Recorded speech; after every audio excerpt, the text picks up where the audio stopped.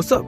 You're listening to the Scholarly Spark podcast. Here's your chance to finally become interested in learning and find out what you're genuinely curious about. Join me as we discover the secrets of South Asia and experience different foods, the latest technologies, immerse ourselves in a variety of phenomenal cultures, find out about interesting people we never knew existed, and learn about what no one else dared to find out. I'm Kamal Narayanan, taking you on a journey through the mysteries of South Asia, all from the convenience of your headphones. Here we go. So I wanted to talk a little bit more about your travels. So, Sure. how have you brought 3D animation to Southeast Asia, those places? Well, it started with going and doing these workshops. We did quarterly workshops, and as I said earlier, we'd go from Seoul to Beijing, Shanghai, Tokyo, Kobe. We work our way down. But for instance, let's say in Kuala Lumpur, we would be there for 2 days. So we would fly in at night. We would have a client reception because we had kind of one or two clients in most of these cities. And we would meet them, have a nice dinner. And in the morning, I would do a workshop for anywhere from 60 to 600 people.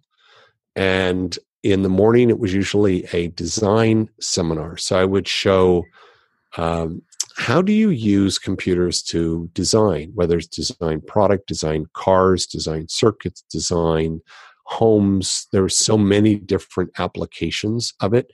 And then how do you use animation to show how a complex moving part works? And then in some cases, we would have computers set up so they could actually try it themselves, and then have a QA session, and then have a little reception for those people. And then in the afternoon, and then I would do press during the lunch hour. Oh, wow. So our local reseller would arrange to have press interviews because everybody wants to talk about Hollywood visual effects, right? They're just very, very cool. And here you have the founder of the company in their town, and it's like, oh my gosh, we get to talk to the guy. And the afternoon would be entertainment workshops. So we would show how video games were made, like Final Fantasy. All the Final Fantasy games were all done. Wow. So cool. All done with our software.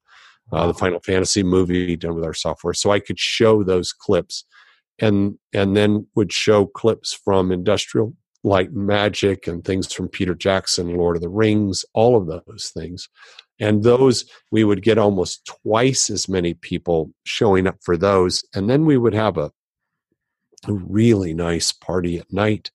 And I would typically bring, we'd have sales guys. Sometimes I specifically remember going to Wellington in New Zealand, right? The southern part of the Northern Island, which is where Lord of the Rings was made.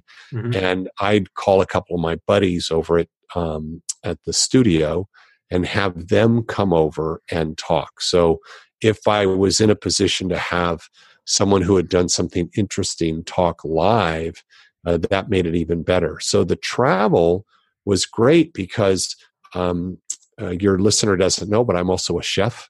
Oh, wow. A chef until I was 30. And so what would happen is whenever I was in these cities on these tours, I did them 4 times a year. Yeah. I would get up at 4 a.m.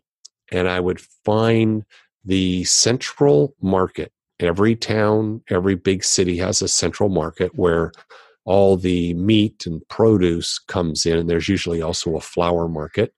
And I would go early as kind of like being the chef and looking at what the local foods were, what was coming in from the fields, from the farms. And I couldn't cook, I couldn't buy anything, but boy, I sure could pile up a bunch of memories. That's cool. That's cool. So like you mentioned that you had did press interviews, and they treated you like you're that guy who made all of that stuff. How was that feeling of being that guy? Because that's pretty hard to attain, and must feel good to have that kind of feeling. Uh, I always ask this question of people: what gives you permission to be where you are today?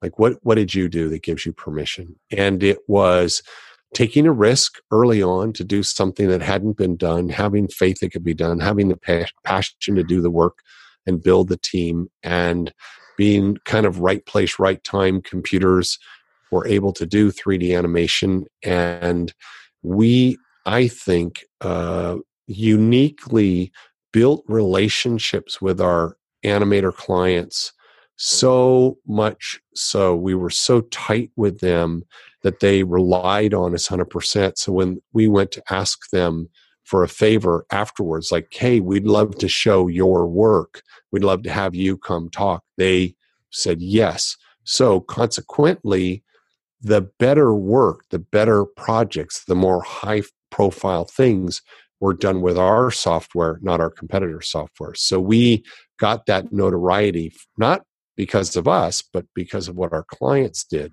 So I got to go and represent our client, if you will, and sit there and remember, it, like I said, it's a team sport, right? It's a combination of listening, from an entrepreneur's point of view, it's a combination of listening to what the people want, then being able to translate that into something that the people who make it, software engineers, can deliver, having the right infrastructure around support and training to be able to deliver a consistent product, and then have enough sales to be able to constantly reinvest in R&D and spend probably a disproportionate amount of money on continued development. Wow. So following up on that, I found out that you did the MTV Awards for Southeast Asia. That's pretty cool. How did that happen?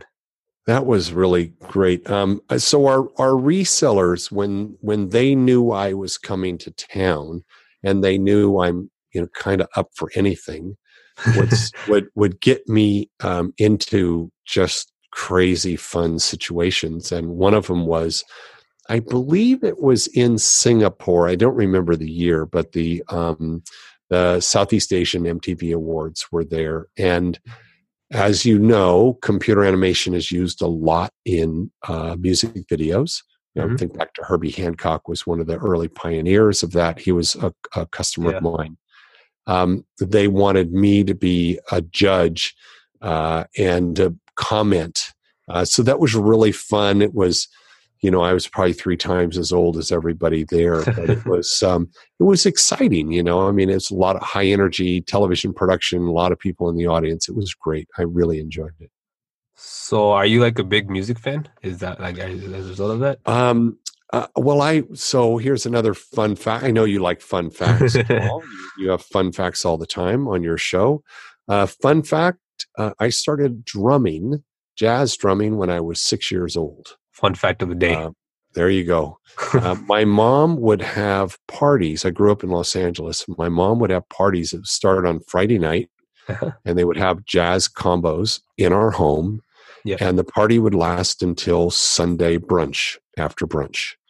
And on Saturday mornings, I would get up and climb up onto the drum set and start playing.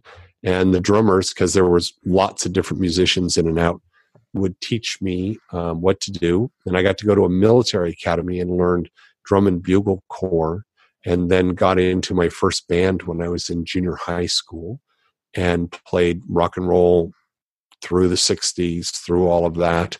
And then hawked my drums to make an insurance payment when I was 18. But I love playing live music a lot. I love music. I'm older, so I tend to go for, 60s, 70s, 80s music. It's been super fun learning with you. Thank you for taking the time to listen to me. Join me next week as we explore another part of the vast, mysterious lands of South Asia. I'm looking forward to exploring something new that you've never heard about next week. Talk soon.